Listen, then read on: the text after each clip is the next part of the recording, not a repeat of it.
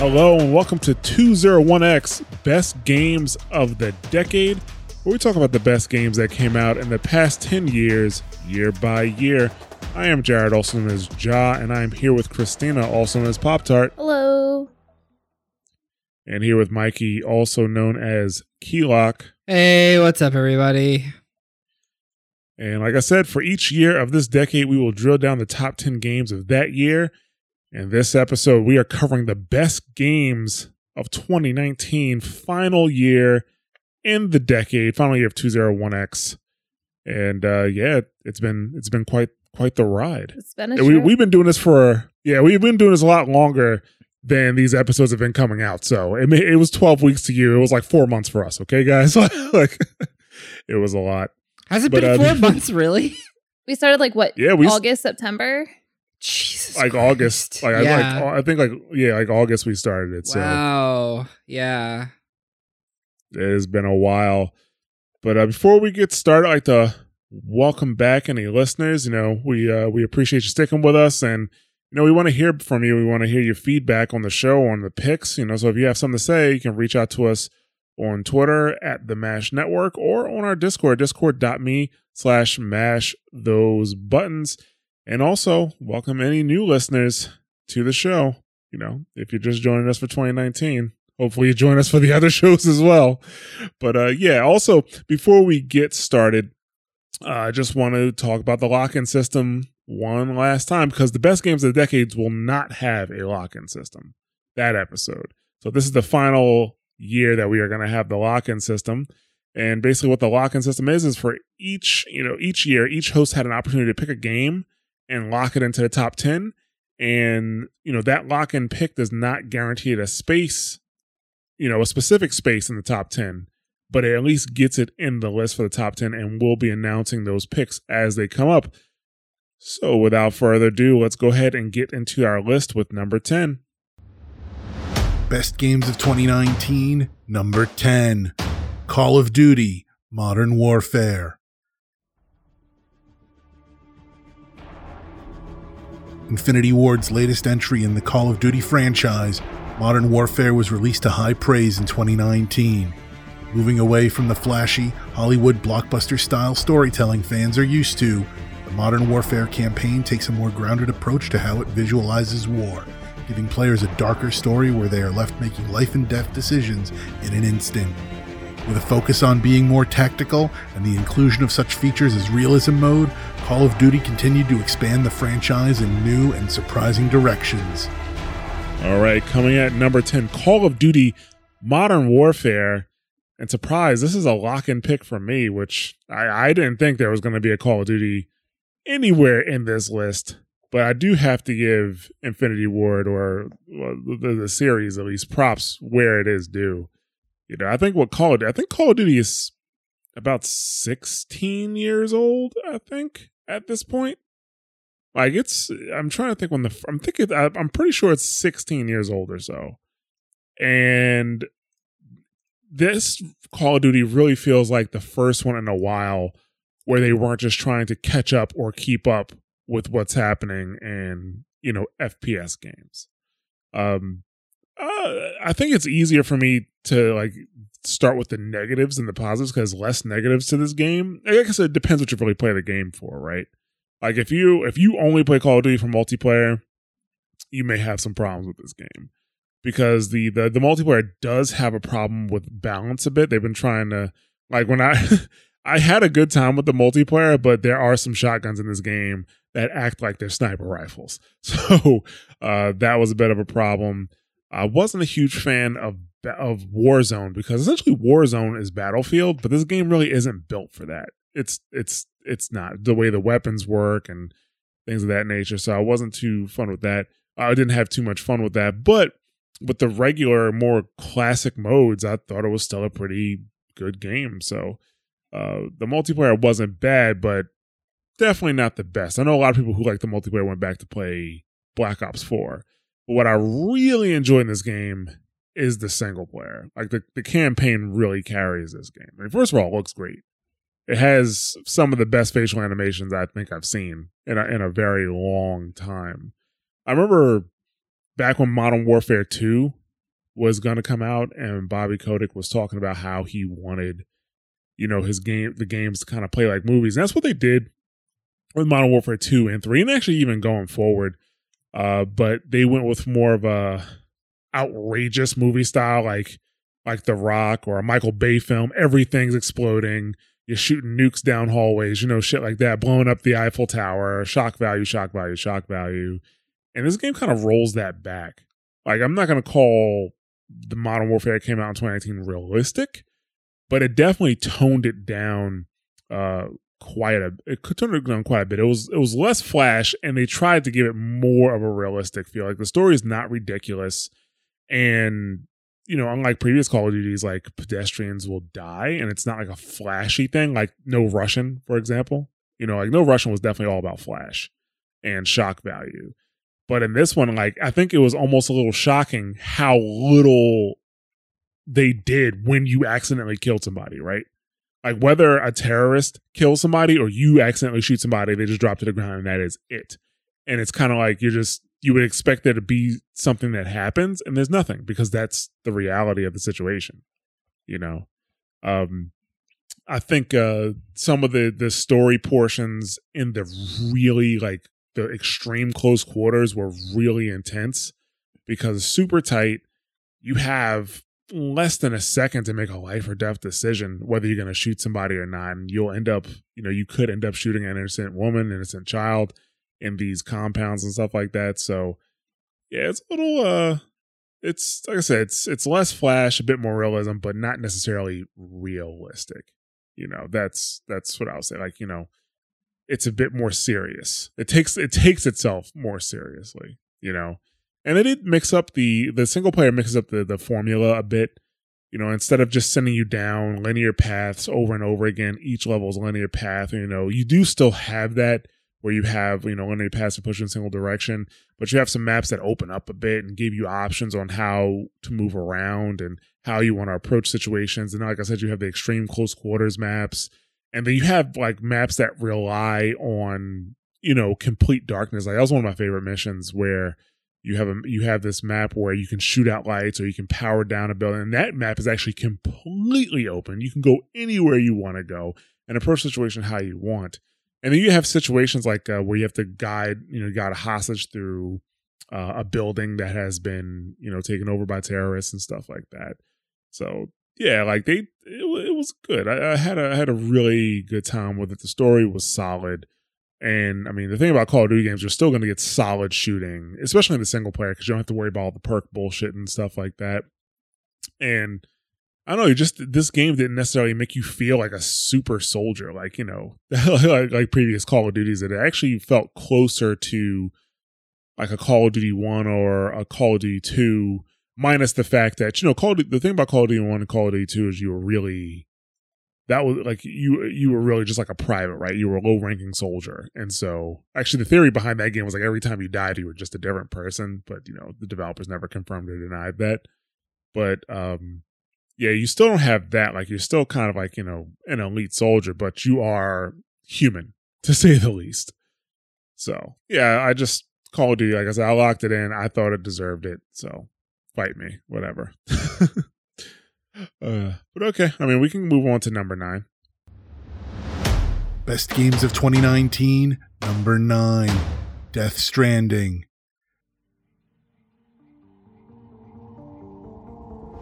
After leaving Konami, fans waited with high anticipation for what Hideo Kojima would do next. Death Stranding wasn't what many expected, and its reception was mixed among critics and gamers alike. With an all-star cast including Guillermo del Toro, Mads Mikkelsen, and Norman Reedus, Death Stranding continued Kojima's quest to merge cinematics and gameplay into an art form. Death Stranding had a message that, instead of being delivered by the narrative, is woven into the gameplay. Some players will get it, some won't. If you know, you know. Okay, coming at number 9, just get ready, because I'm probably the only person that's going to talk about this one as well. Mike didn't play the game. Christina didn't make it far enough for her to say anything. I played a whole 3 hours. Sadly, not enough. 2 of those hours were cutscenes. I feel like I might have played 3 hours, maybe 2 hours, but like I felt like I played for maybe 5 minutes at that time. Wait, let me rephrase. I played probably 2 hours. I watched probably 3 hours. It's what it felt like. Yeah, you're still at the start of the game. Yeah, like that's what it felt like. Anyways. The beginning of the game is very cutscene heavy, and the end of the game is extremely cutscene heavy. Like that's the thing. I mean, this game, I think when it came out, actually, I mean, I think in one of the draft episodes I made fun of this game, but I had only played 30 hours of it. After playing 40 hours of it, I got it. I was like, okay, I get it now. Like, I get the game now. But that's I think it's one of the problems with Death Stranding, because there are so many, the reviews are all over the place. You have a lot of places that reviewed it that will give it like a 5 or a 6. One place gave it like a 1 out of 5. I can't remember what Giant Bomb gave it. I know they just trashed the game. It was like 2. I think it was 2 out of 5. Yeah, like, but that's the thing about this game. This is a terrible game to have to review. Like, if you got this game early, it would like this is a terrible game to review because, one, it's a slow game, period. And if you try to rush through it, you will be punished. Like that's it. Like you'll be punished. Like if you try to rush through like the first 10 hours of the game, you're gonna be falling a lot, tripping a lot, dropping your packages. You're gonna be alerting BTs. You're not gonna have the tools you need to survive. Like the game forces you to play it slowly. So, and then on top of that, if you don't play this game online, like even if they played the game online when they reviewed this game, there wasn't that many. There couldn't have been that many people reviewing the game, And with not having that many people around, that means they had to build their own roads. They had to build their own infrastructure. That's really fucking tough. The first 10 hours of this game are rough, man. Like they are. Like it's a 10-hour tutorial. Like that's what it is. You're not, you need to, come on. I need you to get to the good parts. Tell the good parts now. Cause so far you haven't explained why it's number 9. So. Right. Yeah. So that's the thing. Like, the first 10 hours of this game is rough. Like, that's when when I got to after the first 10 hours, I'm not going to say it was all good, but that's when the first good things really started to happen. Troy Baker shows up. His character is great. He's my favorite character in the entire game. And after you get through the first 10 hours of the game, now the game actually opens up. Now you can build infrastructure, which means you can build roads, you can build private rooms, you can build lifts. You get weapons that help you move through the world, like with the BTs or with the mules and stuff like that. And basically, by building up the infrastructure in the game, it will allow you to deliver more packages, which allows you to get better weapons and better upgrades and things like that. So the slow aspect of the game starts to whittle away quite a bit once you get into, I would say, this that second area. How many hours to the second area? That's it. 10 hours to the second. 10 hours. Area. Like okay. that's 10 hours to the second area. That's where I think a lot of people. Actually, I watched one review. It was a 6-minute review. The first 4 minutes were about the first 10 hours of the game. The first 4 minutes about the first 10 hours of the game, and then, like I said, it kind of opens up, and then that feels like it's trying to prepare you for the mountainous area because that shit is rough, and that's the area that kind of made me realize what the game is about. The story of the game, like now that I've beaten it, the story of the game does not start until like you almost beat the game, in my opinion. So all the praise and accolades that Mads is getting, that Kojima's getting, that Norman Reedus is getting about the dialogue and the acting for the game, all that's like at the end of the game. But the main story of the game is essentially your experience in the game. Like coming across these obstacles. So the main gameplay loop is simple: pick up packages, deliver packages. But everything in between that is up to you. And your experience in the game can be vastly different than somebody else's experience in the game. Even with the hardest run in the game, I chose to approach it one way based on decisions that I had already made, upgrades I made, infrastructure I had built already, paths that I had walked, and somebody else could have chosen a completely different way to handle it. And that's it's kind of, like I said, it's a tough game to talk about because it really is about your experience. Like, I know, like, the part that really made me understand the game is it was actually in one of the harder runs of the game where I had to take these really heavy, really big packages across, like, over a mountain. And so I get the packages up the mountain, and then I choose a way to go down the mountain. But then that way down the mountain has, like, landslides and stuff like that. So I have to make my way through that. Then after that, the next area has BTs. I got to get through that. And then the next area after that has terrorists that I got to fight through to get through that. And then after I get all through that, I'm walking down the hill toward the final objective. This music starts playing, and it was just extremely appropriate for what had just happened, like the events that I had just went through. And it was almost like a sigh of relief that I had gotten that done. And then I was like, I understand the game now. So it's definitely, the funny thing, I still wouldn't recommend the game to play to somebody. Like, I wouldn't it couldn't just be anybody to recommend the game to, right? Like, it's not one of those games that's like, oh man, this game is so amazing, you gotta play it. It's not one of those games. But if I'm talking to somebody, I'm like, like, there's a couple people who I'm like, you should probably play Death Stranding. Like, I think you should play Death Stranding. Like, Nick from Wild Talk, I think he'd actually enjoy Death Stranding if he played it. So this is not for everybody, but the game is about the experience. It's probably one of the best multiplayer games to come out last year, and you'll never meet anybody face to face. Like, you have to play this game multiplayer. Play this game offline, and don't do it. like don't do it. Like, you need those other players to help you build the infrastructure, or you'll just be doing everything by yourself, and it's extremely difficult. And even the like system, there's a like system in the game where people can like your infrastructure and stuff like that, or buildings you put up, or structures you put up, and it just feels kind of gimmicky, at first. But then when, like, you're really helping somebody in need, like, if you go through and build, like, let's say a network of lifts, and that helps other players, it feels great when you actually get those likes. I actually did that. Like, there was one section in the mountains where I climbed up one mountain, and there's a lift there, but there's no lift on the other side. Like, I can't see it.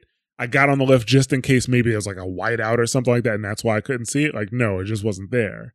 So I take the road, and it's like 2 valleys I have to go through. There's BTs on the other side, and it's a pain in the ass. But when I get to the other side, I'm like, okay, there's another lift here, but those lifts they're too far away from each other. If I can just get another lift in the middle, we'll be golden. So I actually end up going all the way back to the home base, getting the supplies I need, coming back to the mid and putting it up. And I logged off the game shortly after that. I came back the next day, and I had thousands of likes, like thousands of likes. And, that means there's lots of people who got to use that lift. I'm like, that's pretty cool. That's a cool thing. So, the game is about connecting people together and working together, and like, hey, you're not alone. You need other people. But the game doesn't just say that or beat that into your head with the dialogue. It actually, like, shows you, and that's how the game plays.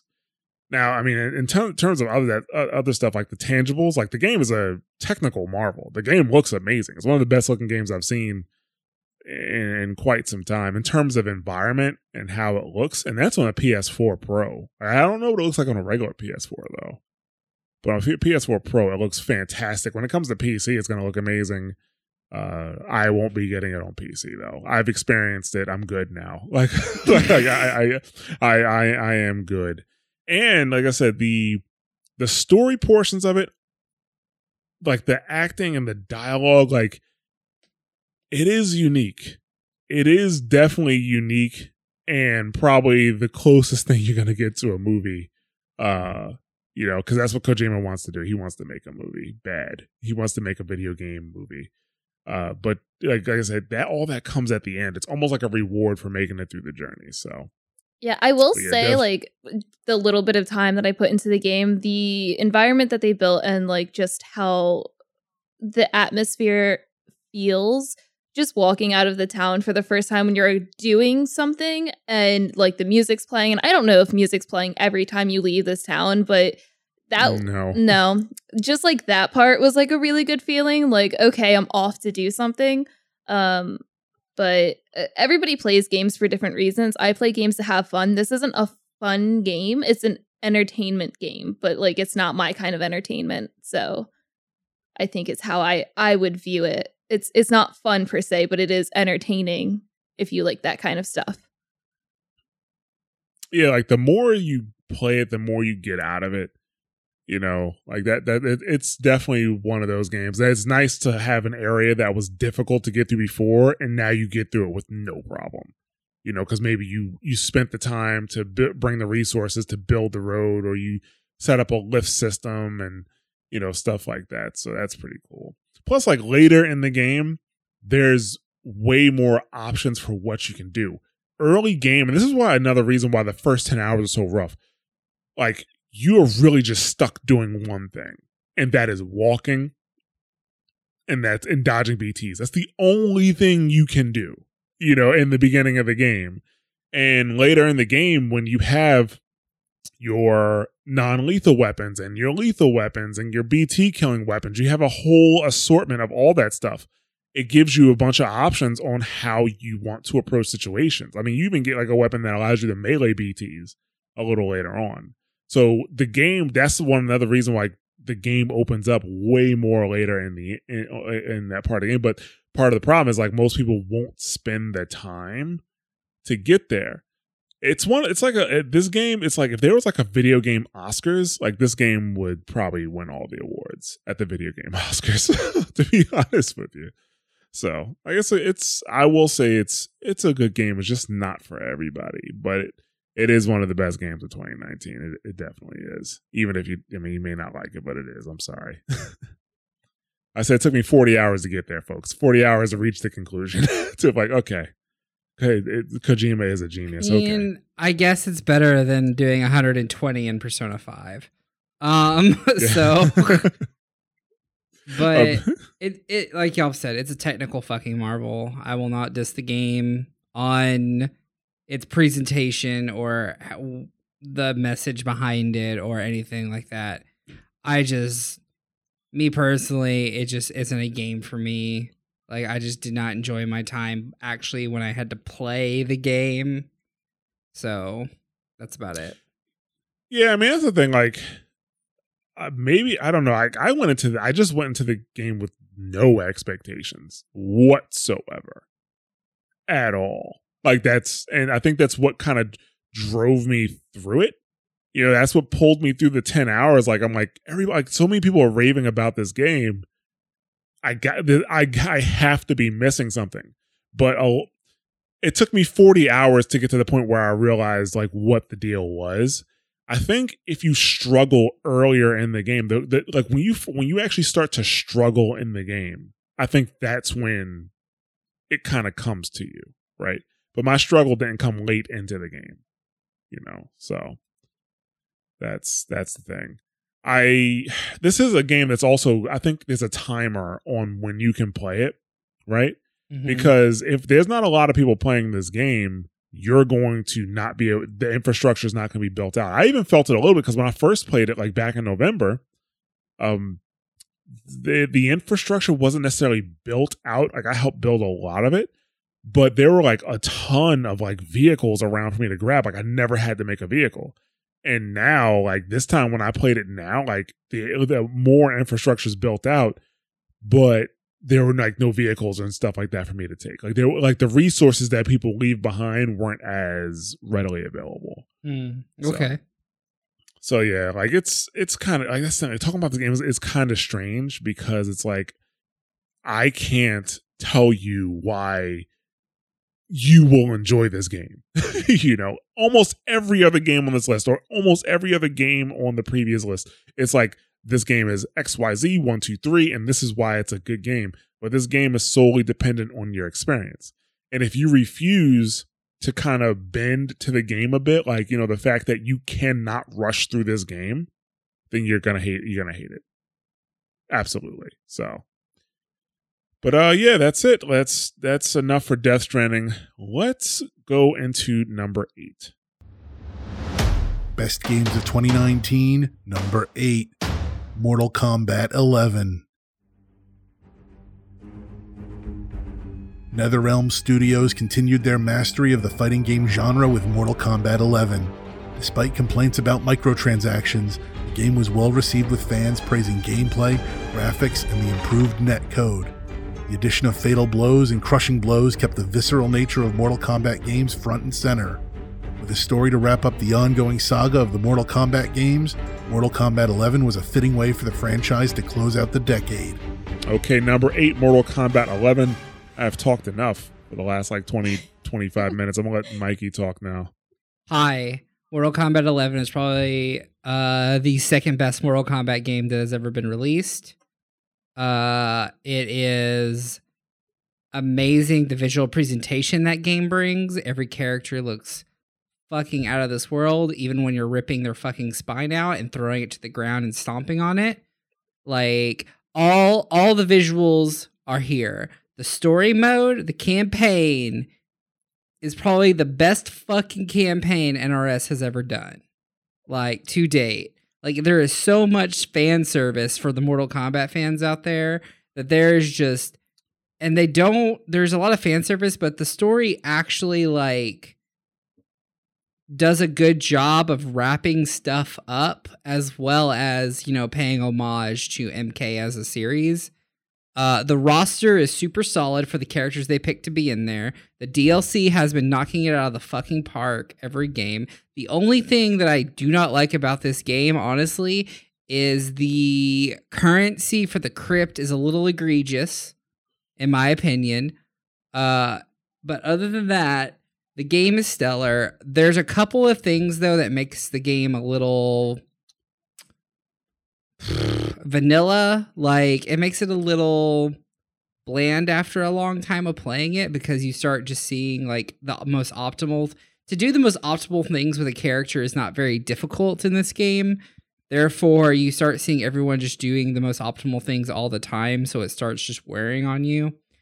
But other than that, the game is great. It has great single-player content with all its towers. It's rotating out of different events.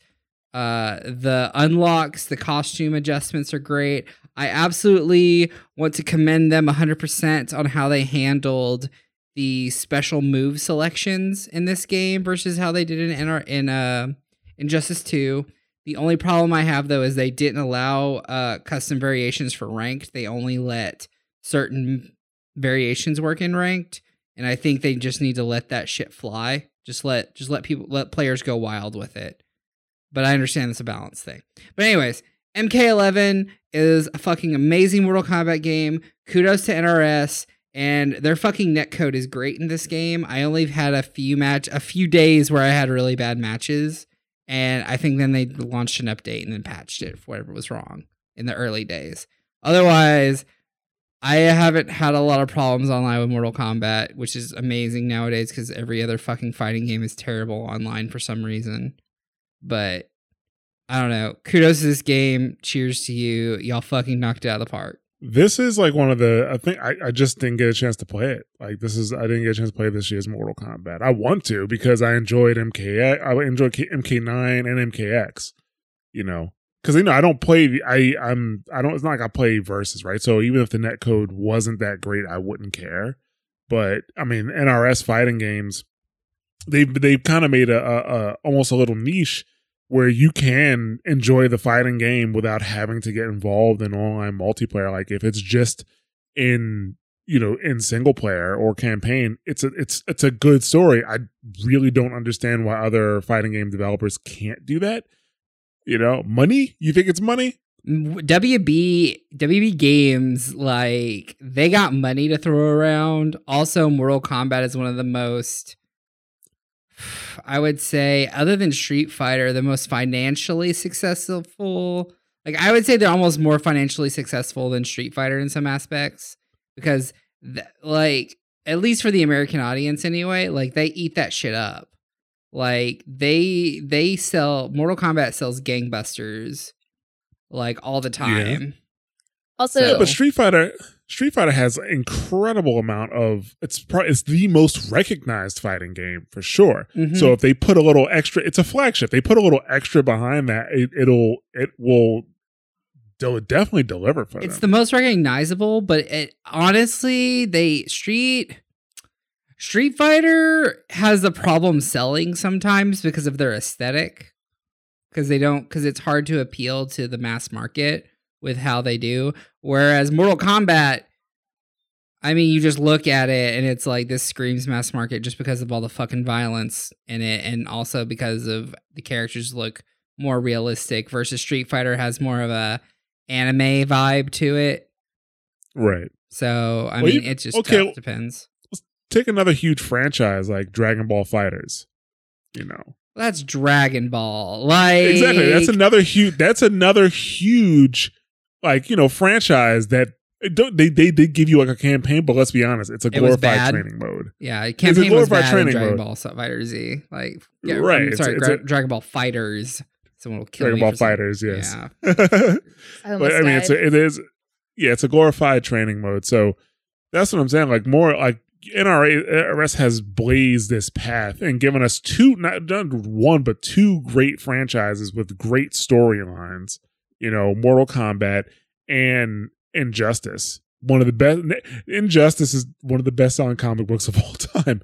Or, you know, so it's like, yeah, like they've blazed this path. Like, okay, copy the shit they're doing, guys. Like, you know, sometimes it's like, I don't know, it's just the way fighting games go. I think there are a lot of companies that push out fighting games are just like, well, this is going to be for a subset. The one thing I will say is that the good thing about the way that fighting game companies are like Capcom or what was that? Is it Atlas that makes Guilty Gear? Arc System Works. Arc System Works. Sorry, I said Atlas, but you know, they really focus on game balance as opposed to accessibility because they know at the end of the day who's going to continue to spend money on the game once it has kind of sold. Yeah, which makes me worried about Guilty Gear Strive from what I've been hearing. So we'll see how that goes. Yeah, we'll see. Okay, well, with that, let's go ahead and go into our number 7 game. When you need mealtime inspiration, it's worth shopping Kroger, where you'll find over 30,000 mouth-watering choices that excite your inner foodie. And no matter what tasty choice you make, you'll enjoy our everyday low prices, plus extra ways to save, like digital coupons worth over $600 each week. You can also save up to $1 off per gallon at the pump with fuel points. More savings and more inspiring flavors make shopping Kroger worth it every time. Kroger, fresh for everyone. Fuel restrictions apply. This episode is brought to you by Reese's Peanut Butter Cups. In breaking news, leading scientists worldwide are conducting experiments to determine if Reese's Peanut Butter Cups are the perfect combination of peanut butter and chocolate. However, it appears the study was inconclusive, as the scientists couldn't help but eat all the Reese's. Because when you want something sweet, you can't do better than Reese's. Find Reese's now at a store near you. Best games of 2019, number 7, Fire Emblem, 3 Houses. Mixing the turn-based tactical gameplay of prior Fire Emblem games with social simulation features, Fire Emblem 3 Houses proved a worthy entry into Nintendo's fantasy franchise. Although some complained about an easier difficulty than was typical for the series, 3 Houses was still beloved for its narrative, soundtrack, and replayability. Fire Emblem earned its spot as a top game of 2019. All right, coming at number 7, Fire Emblem 3 Houses. And this was a popular game for you two, so I'll let you two take that away. I didn't play this at all, so I have nothing to say about it. That's fair. Do you want to go first? Yeah, so actually my experience with Fire Emblem before this was none.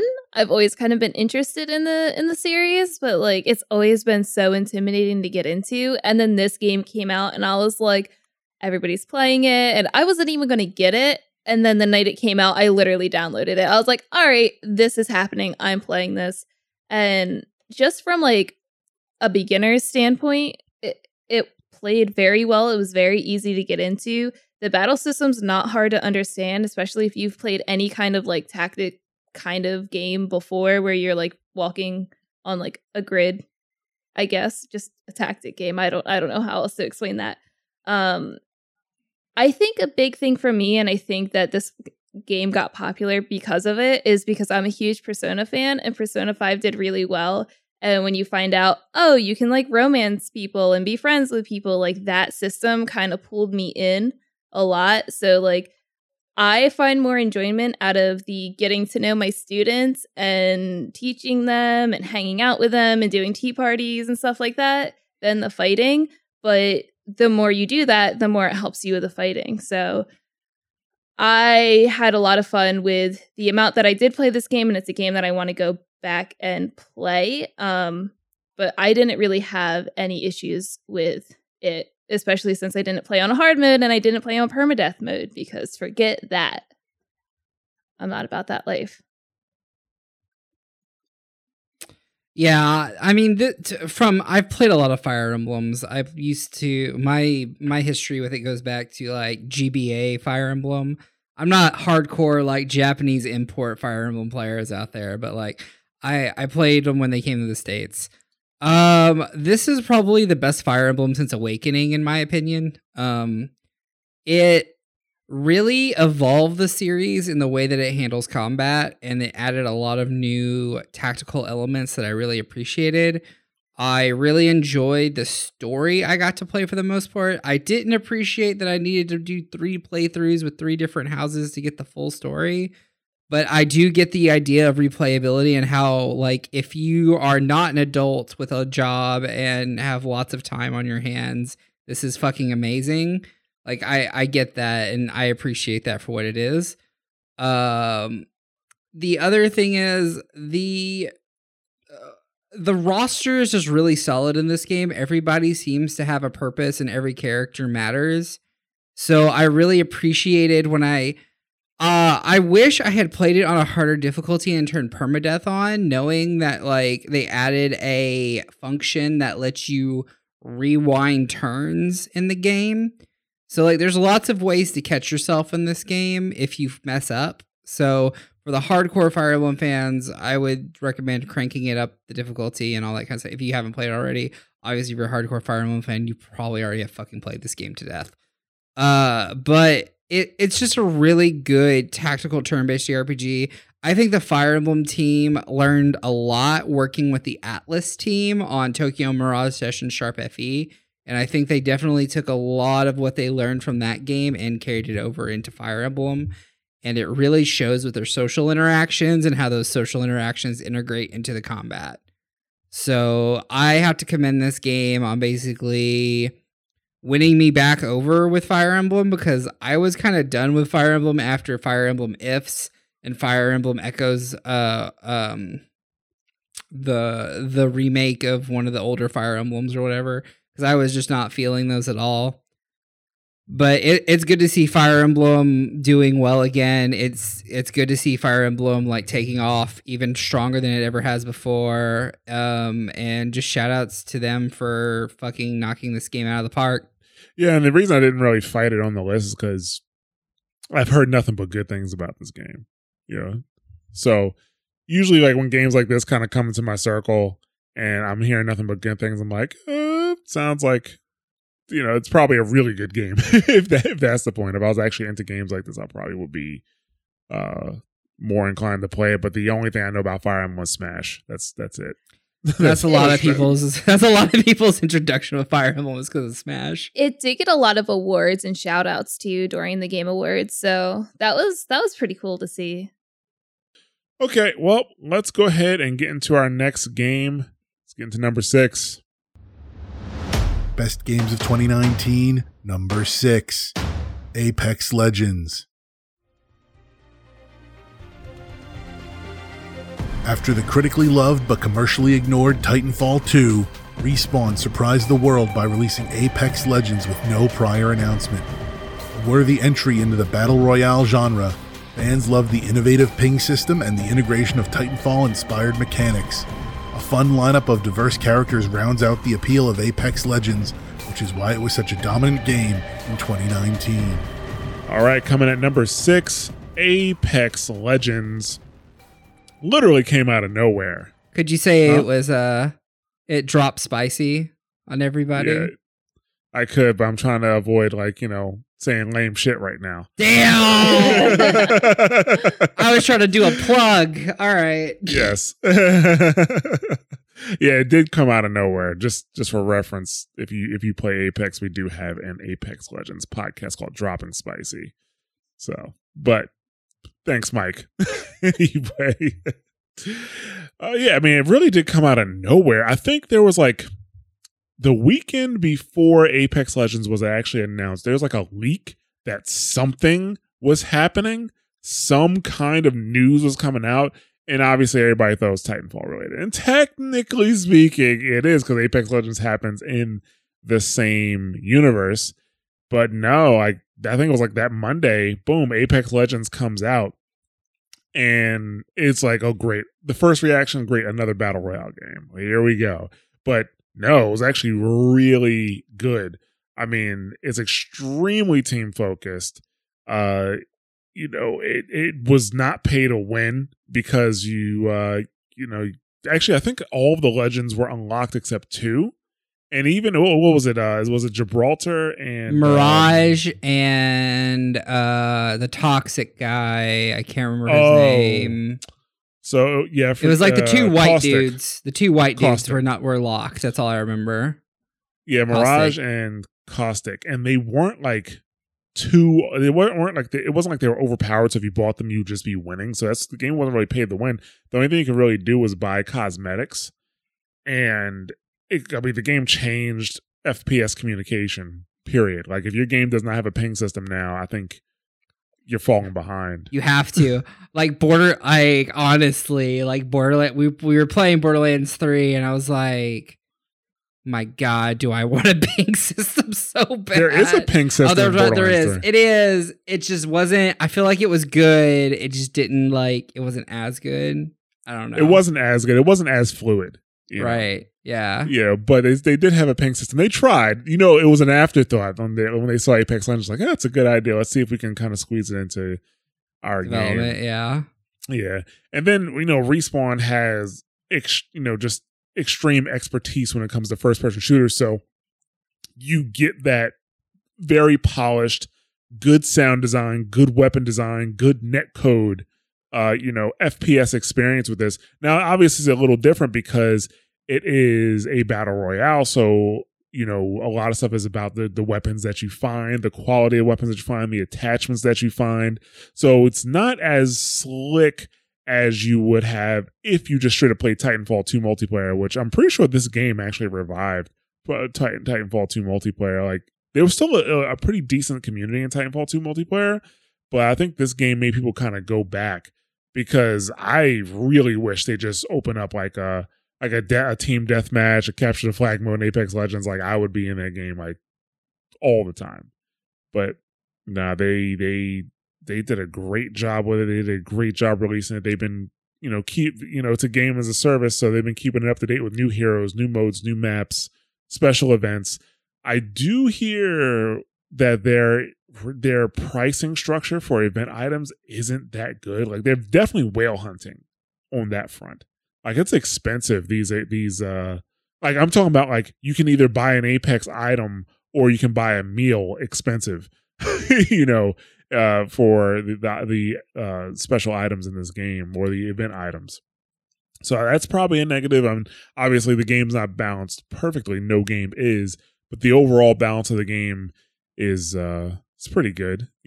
I would hear more complaints on Dropping Spicy if there was an actual a real problem. They did have a bit of a misstep with the community, a little miscommunication there, but I think they got over that hump. For the most part, this is, I don't know, is this the best multiplayer game of 2019? I think it's up there. It's debatable. It is very debatable. Yeah, it's up there with Death Stranding. No, I'm fucking with you. No, it is definitely in the debate for one of the best multiplayer. I can't think of anything in terms of multiplayer that's better than this. I'm talking competitive multiplayer. that's just better than this game. I mean, I don't like Battle Royale games, and I even like this. I like Apex Legends. Shooter wise, yeah, probably. I could like I don't know.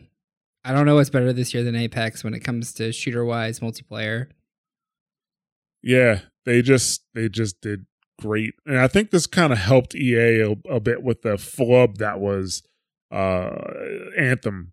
I mean, I don't know how you drop a ball harder than that. I just don't know. I don't know how you set up Anthem to fail even harder. Like, you released Apex and then you released Anthem. It's like, oh. Yeah. So, yeah, no, like with Apex, it was just really good. Like, it's such a clean game. Like, you know, it's such a clean experience. And the fact that, you know, it's hard enough to get people to talk in online multiplayer, but the fact that, you know, you don't even have to talk really to be an effective communicator. You can not be on the mic and effectively communicate, this person's over here, this enemy's here, this item's here, all that stuff, you know. It is literally the best for people because, like, you know how toxic, like, voice chat can be in first-person shooters, right? Well, if you just, like, limit yourself to just doing the ping system, you can still get by without having to deal with all that toxicity that you might run into. Yeah, absolutely. So, yeah, I've enjoyed the game. I always want to play it more, but then when I look in the Discord, everybody's already grouped up in the threes already. You know, three-man game. Even though I hear they're experimenting with 2s or even 4s. So I'm curious to see how that's going to happen. They had 2s available as an event, I think, at some point. Right. I want to say. But, yeah. So I know there's some speculation that these modes and that they're doing for the event now, that they're kind of preparing for an arcade, like kind of like Overwatch has an arcade, that they might be preparing Apex to have an arcade. If that's the case, I think that's actually pretty cool. I thought the event that they had during the holiday season was actually pretty cool. The one with the train, did you play that? Yeah, it was dope. I liked it. Yeah, so no, they did a good job. Respawn, I mean, what? So for those who don't know, the guys from Respawn were a team. They're the same people who made Call of Duty originally, like, right? Call of Duty 1, 2, not Call of Duty 3, Call of Duty Modern Warfare, and Modern Warfare 2. Same team. Before that, Medal of Honor. So it's like, when's the last time they made a bad game? When's the last time Respawn made a bad game? That team, like, you know, so they're just impressive, man. They're impressive. So I'm curious to see what they do with it in the future. So, but we won't linger on it too much longer. We're actually going to go ahead and move into our number 5 game. Best games of 2019, number 5. Final Fantasy XIV, Shadowbringers. Forces of dark and light clash in the latest update to Final Fantasy XIV, Shadowbringers. With a main story quest to enthrall players, Shadowbringers moved the Final Fantasy narrative in unexpected directions. Adding the Gunbreaker and Dancer jobs brought new and exciting innovations to the gameplay, and the long-anticipated V and Hrothgar races were exciting additions for fans of the series. Shadowbringers helped establish Final Fantasy XIV as one of the top MMOs in 2019. Okay, coming at number 5, Christina's lock and pick. Final Fantasy XIV Shadowbringers. You know, I played Final Fantasy XIV for like a month when it first came out. The second time. When it first came out the second time, I had a great time, and then I kind of like, oh, the PvP sucks. I'm a Christian Bale. I'm out of here. God, no, I'm not going to stick with it. Oh my God. So tell me why this game is great. I mean, don't get me wrong. I've been hearing nothing but great things about it, and it's really it's the closest MMO that's a rival to WoW, which says a lot. So I will say the PvP has not gotten much better. So if that's what you're here for, then sorry. But never have I been so excited for a game to launch, and then it finally launches and it exceeds my excitement and expectations. Oh my gosh. And I might sound a little biased because I've played 14 for a very long time. I've played since 2.0. And I became more hardcore right at the beginning of 4.0. So like the last expansion. But man, they really knocked it out of the park for this one. They took the creator of one of the job quests that came out 4 years ago. Her name is Natsuko Ishikawa. I probably butchered that, but she did an amazing job on the storyline. And I feel like the storyline so far has been like, okay, it's been enough to keep you like into the game, but that's all I could think about. The music is some of my favorite music in a game ever. Like anytime I was in a zone, I just wanted to close my eyes and just listen to the music. Like when there's daytime and nighttime in zones, the music changes and it's always a treat. They readjusted the whole job system, so I'm not going to go into too much details about it because if you're listening to this, you either completely know them or it won't really make a difference. But they made everything so much easier to get into, but still complicated enough. Not complicated, but like easy to learn, hard to master, I guess, kind of thing. The new jobs that they added are a lot of fun. I could rave about this game all day. This is actually my personal top game of 2019. There wasn't too many other things to come out for me, and I still play it every day. When this game was coming out too, like kind of spawned my podcast for it as well, like this expansion to the game, because I started podcasting right before the expansion came out. And I'm still doing it because I love this game so much and this expansion was so good. And the launch was smooth too. Like the servers didn't go down like a single time. They got DDoSed once and even the community was like, it's okay guys, you've been doing great. Whatever, it's not a big deal. Like it was like a perfect launch. It was so good. Yeah, the launch was absolutely amazing. Normally MMO launches or anything like that tend to have always something fucking go wrong and it just ruins the day one experience for a lot of people. This launch was pretty, I would say, I don't want to say it's perfect, but it was the closest thing to perfect I'd ever seen in a long ass time for an MMO or anything of this scale of an online game. Just like the story is amazing. I love all the changes they made to the jobs and how the classes all felt different in this version and how everything felt like they had their own like unique style to them. The armor is goddamn beautiful. I love the 2 new races they added to this game. I actually changed my race to one of the new races in this game because I love them so much. The lore, I like this expansion pays off on if you have been following the lore of the game from 2.0 all the way to now. This expansion pays off on so much of the stuff that you've been paying attention to the entire road up to this point that it's just so good. The trials are fucking amazing. I love even doing the EXs, and I never did the Savage trials or the EX trials and stuff like that.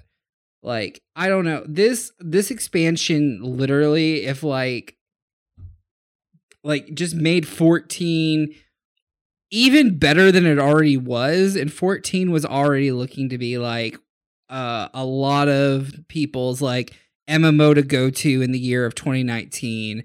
I mean, we had a lot of WoW refugees come over and a whole bunch of other people who came over from other MMOs to play this game because this was the hot shit. Like, and people still are logging in every day, playing the shit out of this game, playing the new up-to-date content. They've been still rolling out new content for this update with great new dungeons, great new raid content. The only thing that's like a trifle is the PvP is still not where it should be, and that. But at this point, I don't know what they can do to make PvP like a thing in this game. Well, the rest of the game is probably as good as it is because they don't really focus on it. Yeah. Yeah, honestly. Some people I think every... Oh. Go ahead. I was going to say, some people are really into the PvP. Like, I don't understand how, but like some people are like super hardcore into it. So it does have a community behind it, but... Yeah. I mean, the thing about MMOs is like you rarely find one that has both, right? Because even WoW, I mean... I play WoW PvP, which isn't bad, but in my opinion, it was never that spectacular. The best MMO PvP I've ever played was Warhammer Online, but the PvE content was kind of lackluster. Like literally, the PvE content is what you did while you were in queue for PvP. That's what it was there for, you know. So yeah, I mean, maybe the closest one was probably Guild Wars. That's the closest one that probably had the best of both, maybe. Because Guild Wars was built for PvP specifically, and then they added PvE content, but then it didn't suck. Like it was actually pretty good. So yeah, so maybe that might be the best one. I'm gonna have to check that statement later. So we'll see. Well, if you want to play PvE content, Final Fantasy is where it's at. I want to say the biggest downfall for this expansion is it's an expansion, so you can't just jump into it. And so Final Fantasy 14 is a reboot. The original is called 1.0. So A Realm Reborn is where you would start it. It's called 2.0. 2.0 is probably the hardest content to get through. It is a little unbearable. It's rough. It's very rough. So that's the biggest downfall is you either have to play through the rough content or pay to skip it, but then you miss a bunch of stuff. So you pretty much have to play through it if you're playing for story. But that's really the only downfall to this. You can buy to skip and you can watch all the cutscenes back at your... Oh, you can't watch the cutscenes? No, you can. Just don't do it. It's like... It's rough. Like, it's just one of those, like, really hard things. Like, if you aren't already into this game, it's hard to, like, say, go into it new now unless you just have a whole bunch of new players also wanting to join with you. Like, because if you have a whole bunch of new people together and you're all progressing through Realm Reborn, it's actually pretty enjoyable. But, like, it's just hard to enjoy it when you have a mix of, like, super high level who have done this content to God knows when, and then you have, you know, your newbies who are just trying to figure it out. I will say they are working on fixing it though, so this is prefix. It might be better by the time you're listening to this, if you're listening to this in the future. Yeah, I completely agree. It could be patched and fixed later. Okay. Well, with that, we will wrap up number 5. Let's move into number 4. Best games of 2019, number 4. Devil May Cry 5. Capcom once again brought Dante and Nero back, this time with a new character V, to hack and slash their way to stopping the Demon King Urizen. Inspired by the RE engine, Capcom brought a more realistic look to the game. Players worked to unlock the secrets of V's history, and that along with fresh gameplay made a game that was considered a return to form for the Devil May Cry series. With Devil May Cry 5, Capcom closed the decade strong. All right, coming at number 4, Devil May Cry 5. Actually, I kind of moved through all of the Devil May Cries recently. Wouldn't recommend it. But Devil May Cry 5 is actually pretty... I found it very enjoyable to play. Very enjoyable. Interesting. And I think one of its biggest strength is also one of its bigger weaknesses, and that's the fact that it has 3 completely different combat styles to play through. You know, like, you know, Nero has, you know, a certain set of abilities, and we're not talking about, you know, just like a special ability is different. Like the way you play them is completely different. The way you play Nero is completely different from the way you play V, which is completely different from the way you play Dante. Yeah. But the game itself is actually very fun to play, and they switch it up pretty frequently. The reason why that is its biggest weakness as well as its biggest strength is that switching between the play styles makes it harder to master them. Like when I switch between the different styles or the different characters, it's kind of like, okay, I got to get used to playing with them again. And then like you get back into your groove and then boom, you get switched to another character, you know? Yeah, it's like they were trying to keep the pacing fresh, like not let you do one thing for too long of a time frame. But this game fucking rules, man. I don't know. The combo system in this game is so good. The way the music revs up as you like start getting your rankings up, and then you get to that triple S, and the music just comes in super fucking hard. And the way you execute these demons, and I don't know. This game was just fucking good for me. This was like, exactly what I wanted, in and out, every which way. Like, I don't know. Right. It is definitely easier than previous Devil May Cry games. I would say it's definitely easier because I was getting especially with V, I was getting triple S's like it was nothing. V is very easy to get a triple S, but when I'm looking, like, when I'm playing the game, the only character that I didn't get, the lowest score I got was an A. And the only character that it dipped below, I got a B once with Dante. And that was it. Probably because you weren't varying up your styles enough. Right, and that's part of the issue. I'm like, if Trickster's working for me, it's fucking working for me. You know what I'm saying? Yeah.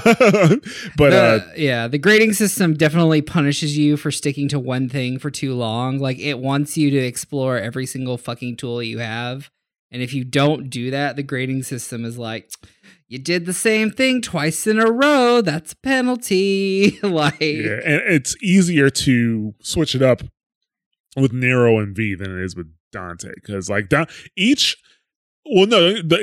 functional switching is easy with Dante, don't get me wrong, because it's just a button you have to press to switch between the different styles, but each style has so many moves available already that you can switch it up so many times in that one style. But like, yeah, like normally when I was going through the other Devil May Cry games, I was like, when I would first start out with it, I would get like a C or a B until I got into the flow of the game.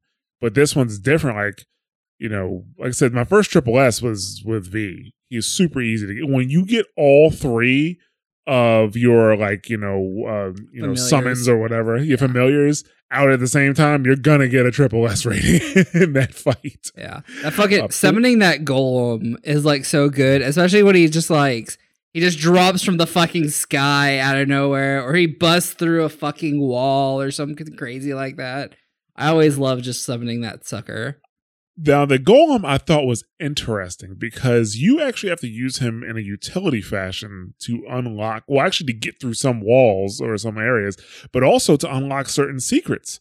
And I only learned this because I started the game on human, which I assumed was going to be normal. I expected the game to be difficult.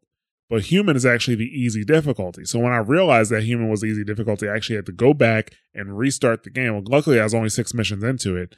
I had to restart the game on Devil Hunter, which is actually the normal difficulty.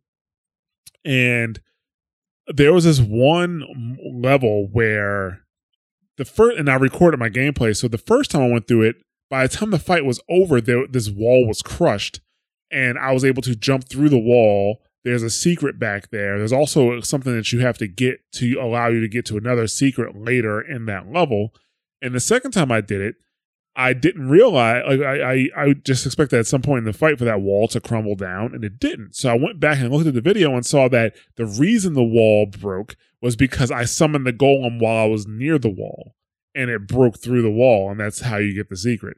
So I thought that was interesting because you're not unless you do it by accident, I don't see how you just predict that that's how it's going to work, So I thought that was interesting. But no, I did enjoy the game. I don't know. I feel like it's the best combat Devil May Cry. I haven't finished the story yet, so I don't know if it's the best story Devil May Cry yet.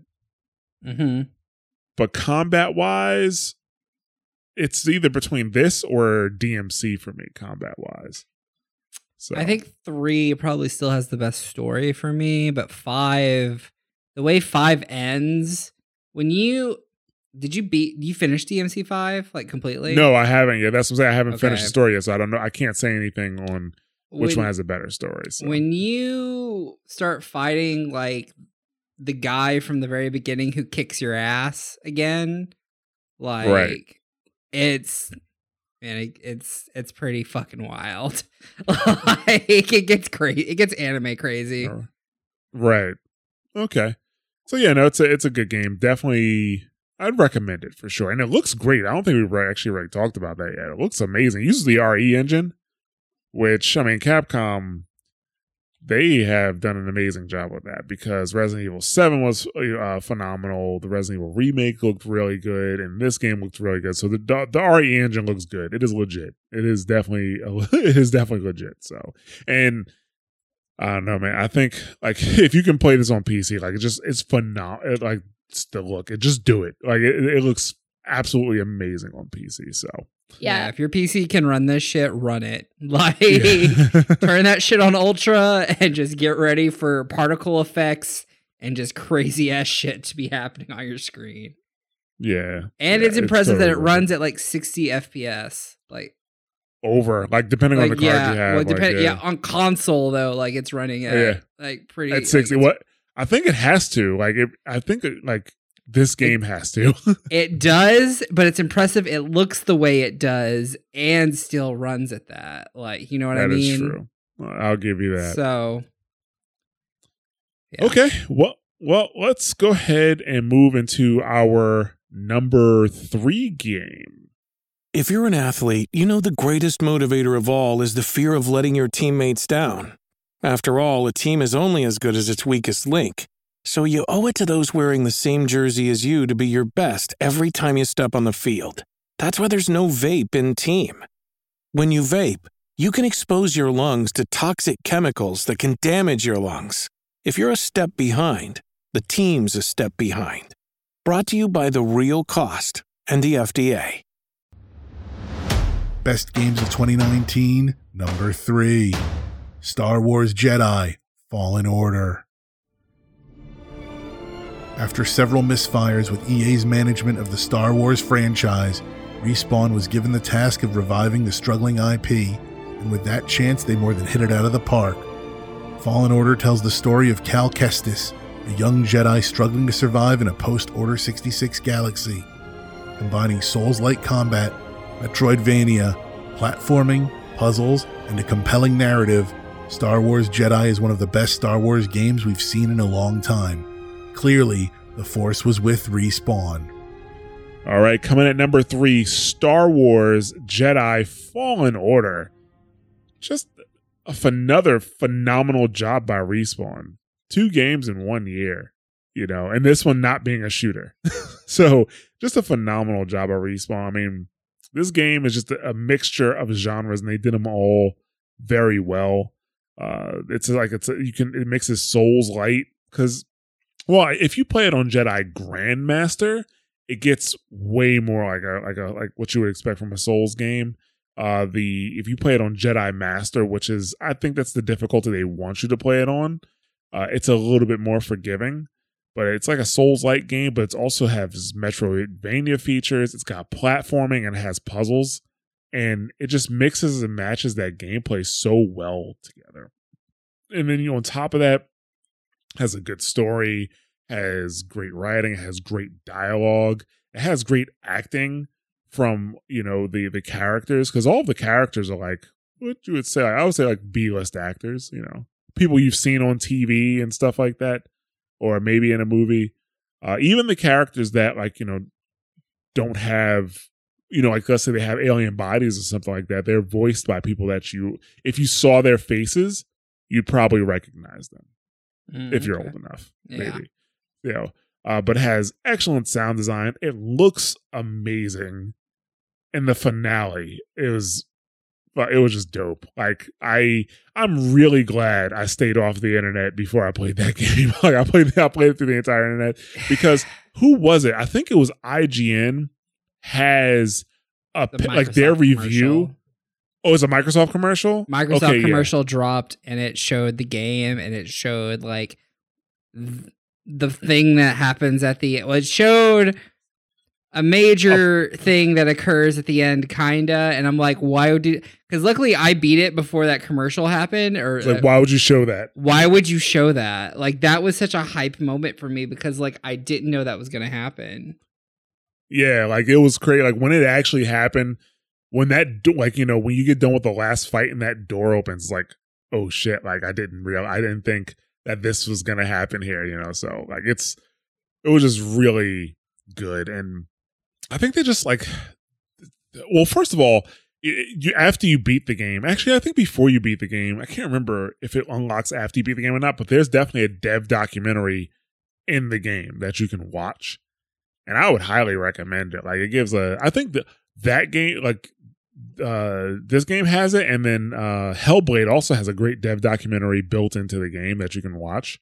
Mm-hmm. And I mean, they worked hand in hand with Lucasfilms to build this game. Like, Lucasfilms has a division that all they do is handle third-party content. Like, if you're going to make like a Star Wars title, game, book, whatever, you got to deal with these people. And they make sure that the sounds are on point. They make sure that the story is on point. Like, they're trying to come up with story points and like, well, that would happen here, but it wouldn't happen here. And at this point in the timeline, these things are happening, and that they put all that into the game, and it just comes off. So that's why games like this can be canon, because they just fit so well into the continuity.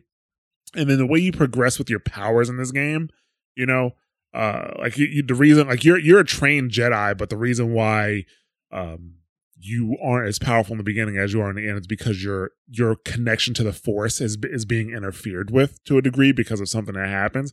And throughout the entire game, enemies aren't less threatening to you. They're just as threatening in the beginning as they are at the end. Even the first stormtroopers with the baton are just as threatening if they actually hit you. But you just have more tools available to kind of deal with it, right? You know, seeing, because I played on Jedi Master, but seeing 3 stormtroopers with weapons, and like, you know, the melee stormtroopers at the same time at a distance, I'm like, well, fuck, this is going to be a bit of a problem, you know. But then later on in the game, with the moves that you get, just like, okay, I can kind of handle it. So like, it just builds your confidence, and yeah, it's really dope. You know, there's no fast travel in the game, but the way you can unlock paths and things like that, so that, you know, when you go back to there, because like I said, it is a Metroidvania style game, and you will have to go back into certain areas. You know, makes it really easy to get around, especially since every time you rest, you reset all of the enemies and stuff like that. So yeah. It was just a great experience. And even like the exploration, like when you explore, you're rewarded. Like you get rewarded with power-ups and things like that when you explore. And some of the stuff is cool because it gives you extra dialogue and things like that, and takes you to places that you normally wouldn't have to go through. Yeah.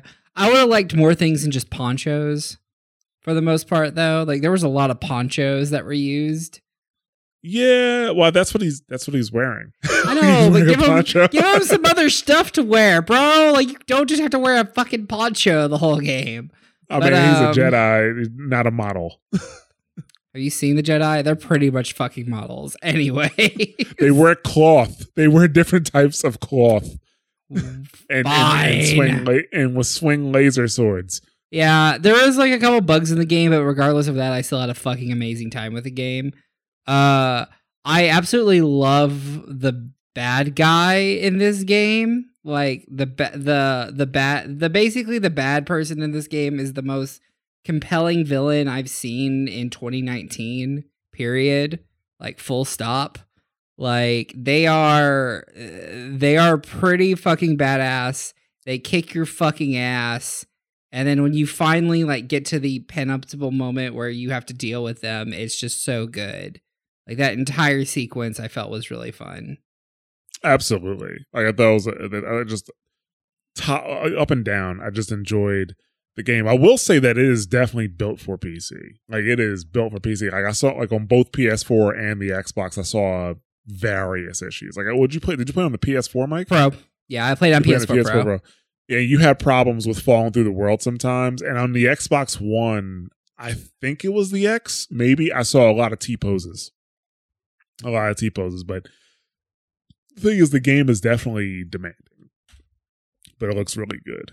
So I on PC, I had one problem with one very specific part of the game where, like, it was the part where those gears are turning, you got to jump from one to the other. And if I just stepped on the wrong part, I would fall through that. But other than that, I didn't have an issue. I had some issues with the ropes too. Like, even though I'd force pull them, they wouldn't like come to me, or they would like come to me, but then my character wouldn't grab them for some reason. I don't know. It was weird.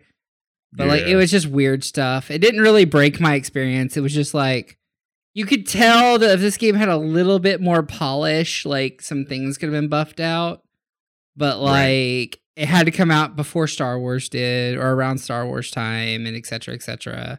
Right. And I'm really glad it came out this year. I mean, again, I'm glad it came out in 2019 and not 2020. Because 2020 is pretty stacked. Yeah, but, exactly. Yeah, they did need to get it out ahead of time, but at the same time, like more and more games are being prioritized for PC, at least for now. We'll see what happens when the new console hardware comes out, but it may not make as much as a difference. But that's a conversation for a different podcast. Yeah. But okay, let's go ahead and get into number 2. Best games of 2019, number 2, Resident Evil 2. Resident Evil 2 was one of the top games to come out in 1998, and it's no surprise that a remake in 2019, addressing several technical issues that made the original as clunky as it was, would be a top game of the modern era as well. Overlaying the original story and setting onto Resident Evil 4's third-person camera work and gameplay, and using Resident Evil 7's spectacular game engine, Capcom brought this survival horror classic to a new generation of fans. All right, coming at number 2, Resident Evil 2. Another great game on the RE engine. The RE engine is just fucking. It's just so good. Like they are definitely like, this engine is definitely Capcom's like, we're preparing for next gen. Look at where we are with this engine right now. Like, just at the start. So I don't know, man. No, yeah, it definitely is good. And I think Resident Evil 2, like we've seen the remaster, the HD remaster all throughout this decade. And now we're entering the age of the remake. And, we got obviously a big one in Final Fantasy VII remake coming out. But this kind of sets the bar for how to remake your game, like how to actually make it worth replaying through this game again. Yeah, so 100%. The Raccoon City police station is a fucking amazing puzzle box. Like, the way that you as Leon Kennedy or Claire Redfield have to navigate this area and deal with zombies that don't just go down with one headshot, like, it's fucking amazing. Like, everything feels tense, everything feels dangerous. I was fucking scared shitless playing this fucking game. It was goddamn amazing. Mr. X is a goddamn meme and I love it. Like, I just love this game. Even though, like, it took me way longer than it should to like play through it, because I'd have to play it in like little breaks because I'd get too scared otherwise, because I'm a scaredy pants. But like, they did so much right with this game. They took the spirit of RE2, put it and modernized it, and then improved upon it even then some. Like, Capcom just knocked it out of the park. I don't know what to say other than that. Like, they nailed it. Capcom seems to be back at where Capcom needs to be these days, except for in their fighting game division, which is a whole nother conversation. But like, Capcom was knocking it, like, ever since Monster Hunter or Resident Evil 7. They knocked it, like, Resident Evil 7 started, then Monster Hunter World, then Resident Evil 2, and then Devil May Cry 5, and now we have Resident Evil 3 Remake out next year. I'm just like, Capcom is just like batting 1,000. Like, they're just doing great, and it's good to see like them doing great again. I just hope it stays this way. Yeah, I'm pretty sure that some of the stuff that we saw in Resident Evil 2, like in this Resident Evil 2, were probably ideas they wanted to do in the first time around, but they maybe just didn't have the resources. There's tons of stuff that get cut from games, like, something I was thinking about, like in God of War 2, you had like the wings of Icarus so you could fly and stuff like that. And there's like a tech demo out there where in the original God of War, you also had those wings, but they had to cut it out because they couldn't fit it into the game, or couldn't make it. So there's tons of stuff that happens in game design that they want to do it, and maybe they'll do it the second time around, but they, just weren't able to get it done. I mean, look at Vermintide and Vermintide 2. Like, it's the same thing. Like, there's tons of stuff in Vermintide 2 they probably want to put in Vermintide. So they finally got a chance to do that because now they have the resources. And, you know, they already knew they had a good base game, a good story, good puzzles, you know, things like that. And they just had to kind of build upon that. And then, you know, shout out to the PC community for making, you know, the Mr. X mods. You know, the X gonna give it to you, the Thomas the Train. Like, come on. Well, yeah. I mean, that shit's so good, but it's not just like that. Like Mr. X, if you just leave him alone and not mod him, he is a fucking scary ass weird threat to deal with, because that motherfucker like hunts you down throughout the entire police station. Like it's actually like, if you start running or shoot your gun or do anything that's loud, he immediately becomes in your area and starts looking for you, basically. Like, and he knows where you were based off where your loudest thing you just did was. So, like, it becomes a thing of, like, well, do I shoot this zombie and then Mr. X is going to be here? Or do I try to, like, dodge around it? Oh, shit, there's a liquor in front of me. What do I do? Do I kill this liquor and then have to run from Mr. X? Or do I try to, like, get by? Like, there's a lot of, like, dynamic, like, game situations in there where you have to, like, make a decision very quickly, or you're just going to fucking die. Like, it's very intense, very... I just love the experience of this game, even though, like, it scared me fucking shitless. Like, I loved it. Like, hearing this stuff stresses me out. And then we're not even talking about the inventory management. We're like, they purposefully, like, depending on your difficulty you select, like, they only dole out so much, like, ammo, and, like, they only dole out so much, you know, health items and things like that. So you have to be careful with that shit. You can't just be, like, spraying and praying through everything. Also, if you play on one of the harder difficulties, they bring back the old favorite way of Resident Evil where you have to save with typewriter ribbons. You have a limited amount of saves. So, like, and you have to find your saves throughout the world. So you're expected to explore, find these typewriter ribbons, and then use them to save appropriately. So, like, that's a whole... I didn't do that. That's fucking crazy. Y'all have fun with that. But, like, that adds a whole nother layer to the gameplay of, like, okay, I've gotten some progress. Do I actually save here, or do I press my luck and just go a little bit further and maybe I can get some more progress in, you know? Like, right, yeah. I don't know. Great game. Can't recommend it enough. Right. Yeah, it was tough putting this one into number 2, but we believe in the number 1 game, which we're going to get into right now. Best games of 2019, number 1, Control.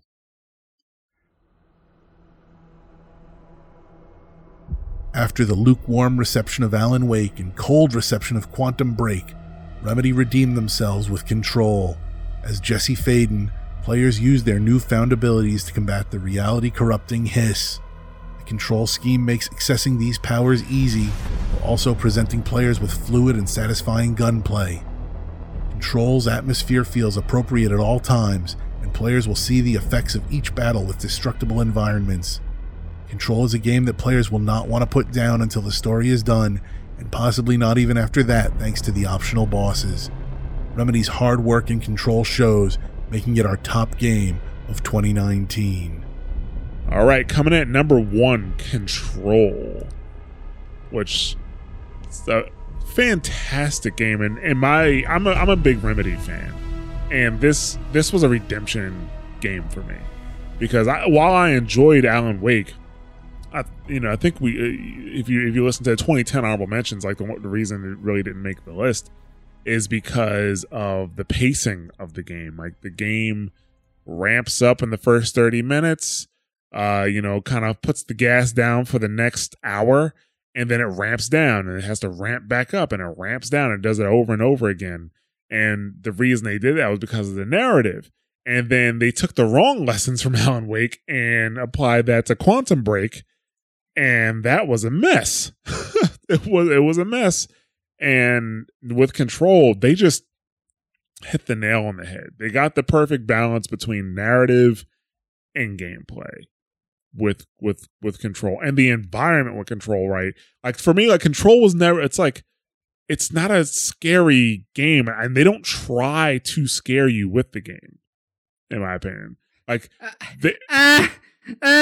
some things they might have tried. There's a few instances. There's a few instances where I think they made the way that the music comes in and the way the lighting goes down and the red comes out, and then you're dealing with maybe some things you weren't anticipating. Like I think there are moments where they might have like set it up for a bit of a scare, but I also think a lot of it is in the player's head because of what they're reading. That's exactly what I was going to get into. Like the thing about the duck or the refrigerator, like the refrigerator, fucking refrigerator. Like the thing about the duck in the refrigerator, like when you're reading, because they have these documents about these objects and where they found them, who they found with them, what situations they were in, and it's like when you finally see, it's like, oh shit, it's that duck that was in that document. You know, it's like, well, what's going to happen? And then when you finally deal, it's like, okay, well, that wasn't that bad. I'll say maybe the creepiest part, I'm trying to think, would be the mirror room. That might be the creepiest one to me because of the buildup. But then once you actually get through it, it's like, okay, it wasn't as bad as I thought it was. Almost all of the parts I thought were going to be creepy or scary, when you get through it, it's like, I made that way worse than it should have been, than it actually was. Maybe the refrigerator is just more fucked up than it is like scary. Like, yeah, exactly. Like, I don't know. I thought the flamingo wasn't much, and then it turned into something else, and I was like, oh, shit, what the fuck is with this stupid flamingo? Like, right, yeah. Like, so the game has a lot of interesting concepts, and that's, so like, if you just go through the narrative of the game, it's okay, it's good. The narrative of the game is good, the story's good, but it's all of this stuff that's around it that you find because you're in a place with a ton of paranoia. That's what they do. They deal with paranormal shit. Even the building that you're in is alive. The oldest house or whatever. The oldest house, yeah. Yeah. And you have to be looking for it to see it. You can't see it if you're not looking for it, which is an interesting concept. They kind of explain, all this stuff. So it has like a real X-Files vibe to it. The game looks absolutely fantastic. Combat is smooth. It's fast-paced. It reminds me of Max Payne, but with like paranormal, like, abilities and things like that. And one of the best things about combat is like your effect on the world can be felt in every single fight, because you will go into an area that is pristine. It looks phenomenal. And when you get done with that fight, that place is torn to hell, especially with like your telekinesis ability, because you can pick up almost any object in the game and throw it. And if there's nothing around for you to throw, you can rip the concrete right off the walls and use it as a weapon. Mm-hmm. Like, it's great. It's the combat is just so fun and good, and it varies. Like, I think there's only like the number of different types of enemies you come across are in the single digits, but they vary up, and the way they put them together is actually, pretty interesting. And I love the weapon they give you. The I can't remember what it's called though. It's on the service weapon. It turns into different types of weapons. It's such a good idea, and it's so cool to watch it like mold as you're like switching between your like weapon styles. And they did a good job with giving you modifications that you can apply to those guns, and then like it just feels nice. Jesse Faden is a very interesting character in this game, like 100%. I want to know more. Yeah, and the thing about the service pistol is I like the way they handle the ammo, because it's not, you don't reload the gun. It's more about resource management. It's got a cooldown. It's got a cooldown to use the weapon, so it kind of forces you to use your other abilities along in the actual fight, which is cool. And the thing about the service weapon, actually, the writing in the game is really good, because even the gun like has lore. Like, the service weapon itself wasn't always like a gun; it was other legendary weapons that you've heard about in the past. You know, the Panopticon is probably my favorite place because the Panopticon has all of the some of the biggest paranormal stuff that you will see, right? It even has like Easter eggs from other Remedy games, you know. So it's pretty cool. And the thing I've really appreciated about Remedy in this game, they didn't even start the DLC until after the game was launched. After the game was launched and stable, that's why the DLC doesn't hit until March. That's when the DLC comes, the first DLC, the first. Yeah, I know. I'm upset about it, but we'll get through. It comes in March. They did add a new game mode to it, the Expeditions, and there is stuff to do at the end of the game too. Like there's tons of cleanup side quests and other stuff to go and fix and do. Yeah, there are optional bosses throughout the game. There's some optional bosses you cannot access until the game is over, because you don't find out where they are. Actually, I'm curious if you go to those areas, will they be there? But yeah, some optional bosses you can't get to until the game is over. But Remedy did a good job, you know, bringing out creating this new franchise. I am curious to see how they can get past this game, because the game wasn't really built up. Like it didn't really feel like it was built up to be a series, right? Like they have like this contained story a bit. I mean, there are some threads that are kind of left open, but we don't know if they're going to be closed in the DLC or not, versus like not Max Payne, sorry, but like an Alan Wake, which was clearly built to run in a series, or Quantum Break. Even Quantum Break, they were fully expecting to do a sequel to that game, which I wouldn't mind seeing on their own. I wouldn't mind seeing it, but we'll see what they come up with. You know, but no, I had a great time with that game, and I highly recommend you play it, especially on PC. This is another game that was built for PC. Yeah, I play this on PC, but also I played it on PC to avoid all the problems it had on all the consoles except for like the Xbox One X. Yeah, even though the console, like the PS4 version, probably has the best outfit in the game, because you can get additional outfits. In the game. Yeah. The PS4 probably has the best outfit in the game. The second best one is the one in the mirror room. That's the second best outfit, in my opinion, in the game. But other than that, like, yeah, the game was like super solid. It kept me engaged the entire time. I think I played this entire game over a weekend. About 18 hours I put into it to finish it. And I still have one more optional boss to do, but it is solid. So it has some puzzles, and most of the time the puzzles are optional. Like it's not like a ton of puzzle solving in the game, but it's a good game. Highly recommend it. And I don't know, I just feel like the game didn't really get as much praise as it deserved. You know, I think it had a lot to do with it being an Epic Store exclusive. That, and I also feel like the ending is also controversial, and whether you think it's good or not, like it's debatable. Like, well, maybe not good or not, but like whether you enjoyed how the game ends or not is up for debate. It depends on a person, because like It kind of ends in a weird way for a lot of people. Yeah, I mean, I think if you follow Remedy games for the most part, you kind of expect it. The only game that I think had a climax all the way to the very end from Remedy was Max Payne. That was the only game that had a climax all the way through the very end. But Alan Wake didn't really it had a climax, and then like you just kind of the playable ending. It was almost like just a playable ending versus the actual ending of the game. So I'm not surprised, but I mean, I can understand why some people didn't necessarily enjoy it as much. They may have been expecting more, but as a Remedy fan, I'm like, nah, I get it. It's fine. I think the game wrapped fine. So, but yeah, I mean, that's it. That is our number one game. You guys have any closing thoughts on 2019? Yeah, it was a more solid year than I was expecting. Unfortunately, I didn't play as many games as I wanted to, because like, you know, a lot of these games you didn't predict were going to do really well, and then they did really well, and you're like, oh, I'm going to play that later. And then you never do. It was kind of my life this year.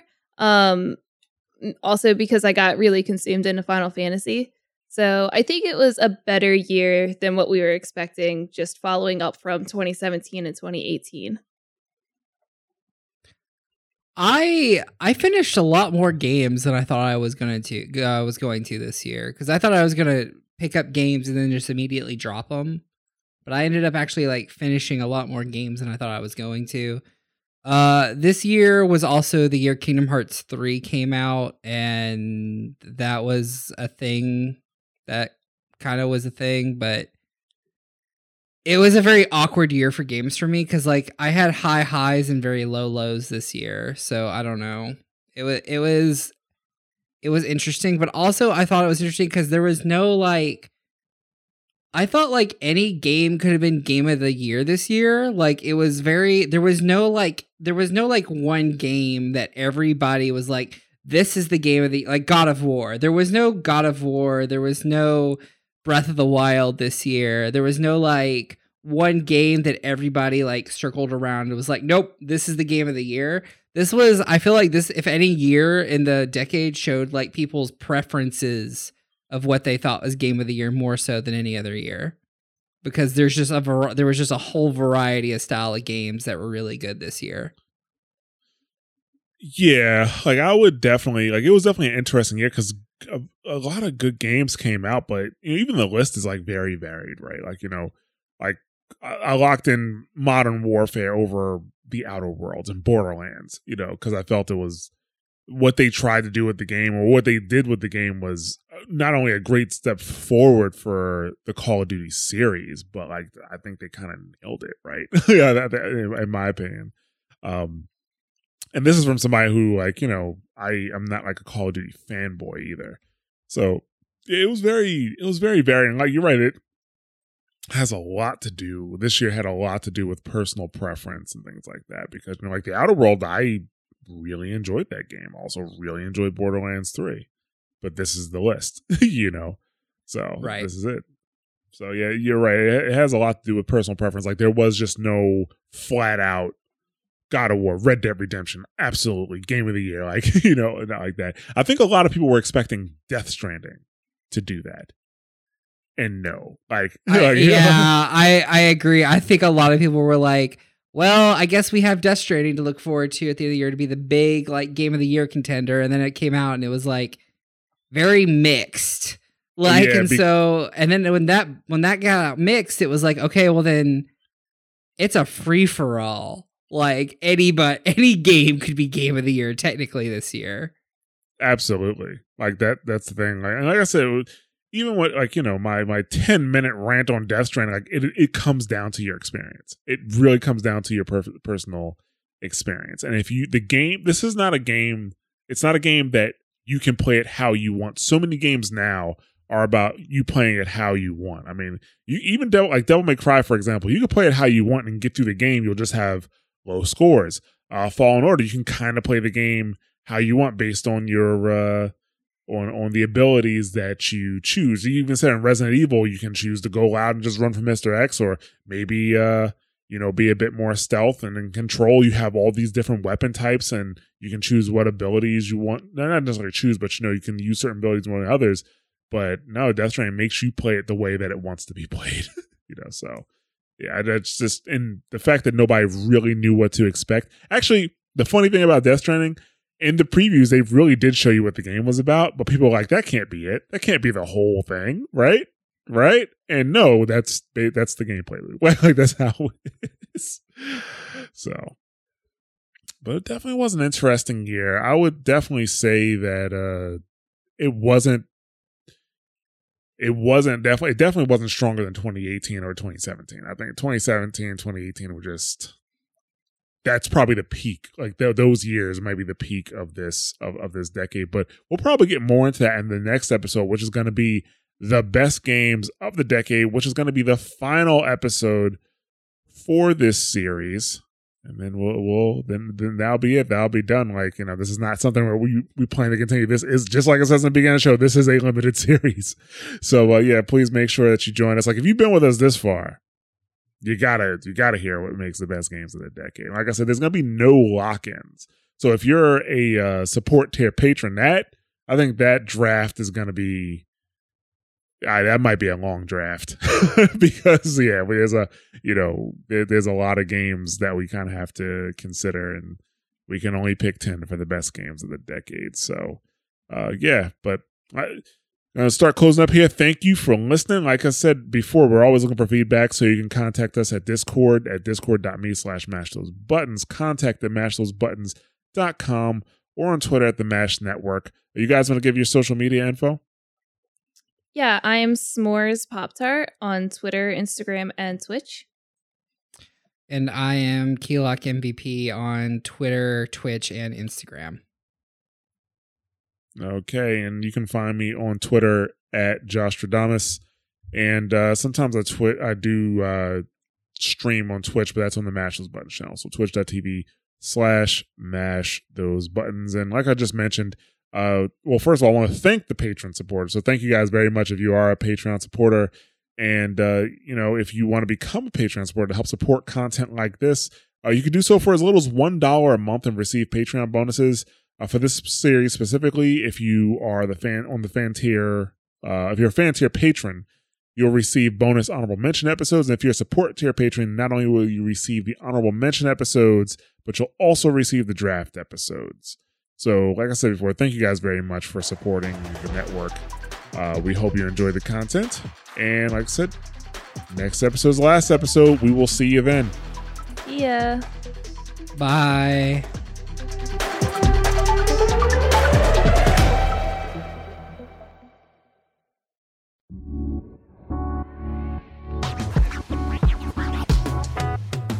Thanks for listening to a Mash Those Buttons production. If you enjoyed the show, you should check out mashthosebuttons.com and see if any of our other shows might interest you. All of our shows are available on your podcast platform of choice like Apple Podcasts, Google Podcasts, Spotify, and more.